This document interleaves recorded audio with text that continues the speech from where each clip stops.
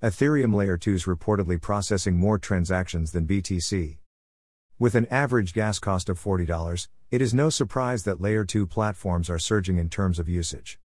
Layer 2 scaling protocols for Ethereum have surged in adoption in recent months as gas prices climb again, and the L2 ecosystem is now processing more daily transactions than the Bitcoin network according to recent findings.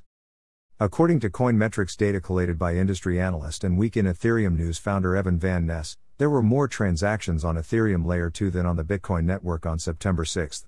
Layer 2 protocols processed around 250,000 transactions for the day, whereas there were around 210,000 on BTC.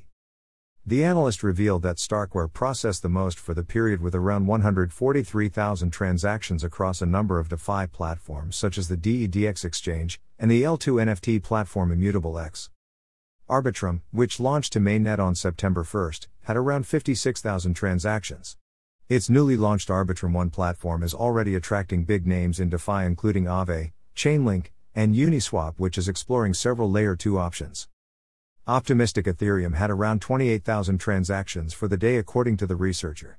Uniswap deployed its V3 protocol on Optimism in July. It also powers a L2 version of the Synthetix/Quena DeFi trading platform. Van Ness reported that there were a few others comprising the rest, with decentralized exchange Loopring taking the lion's share.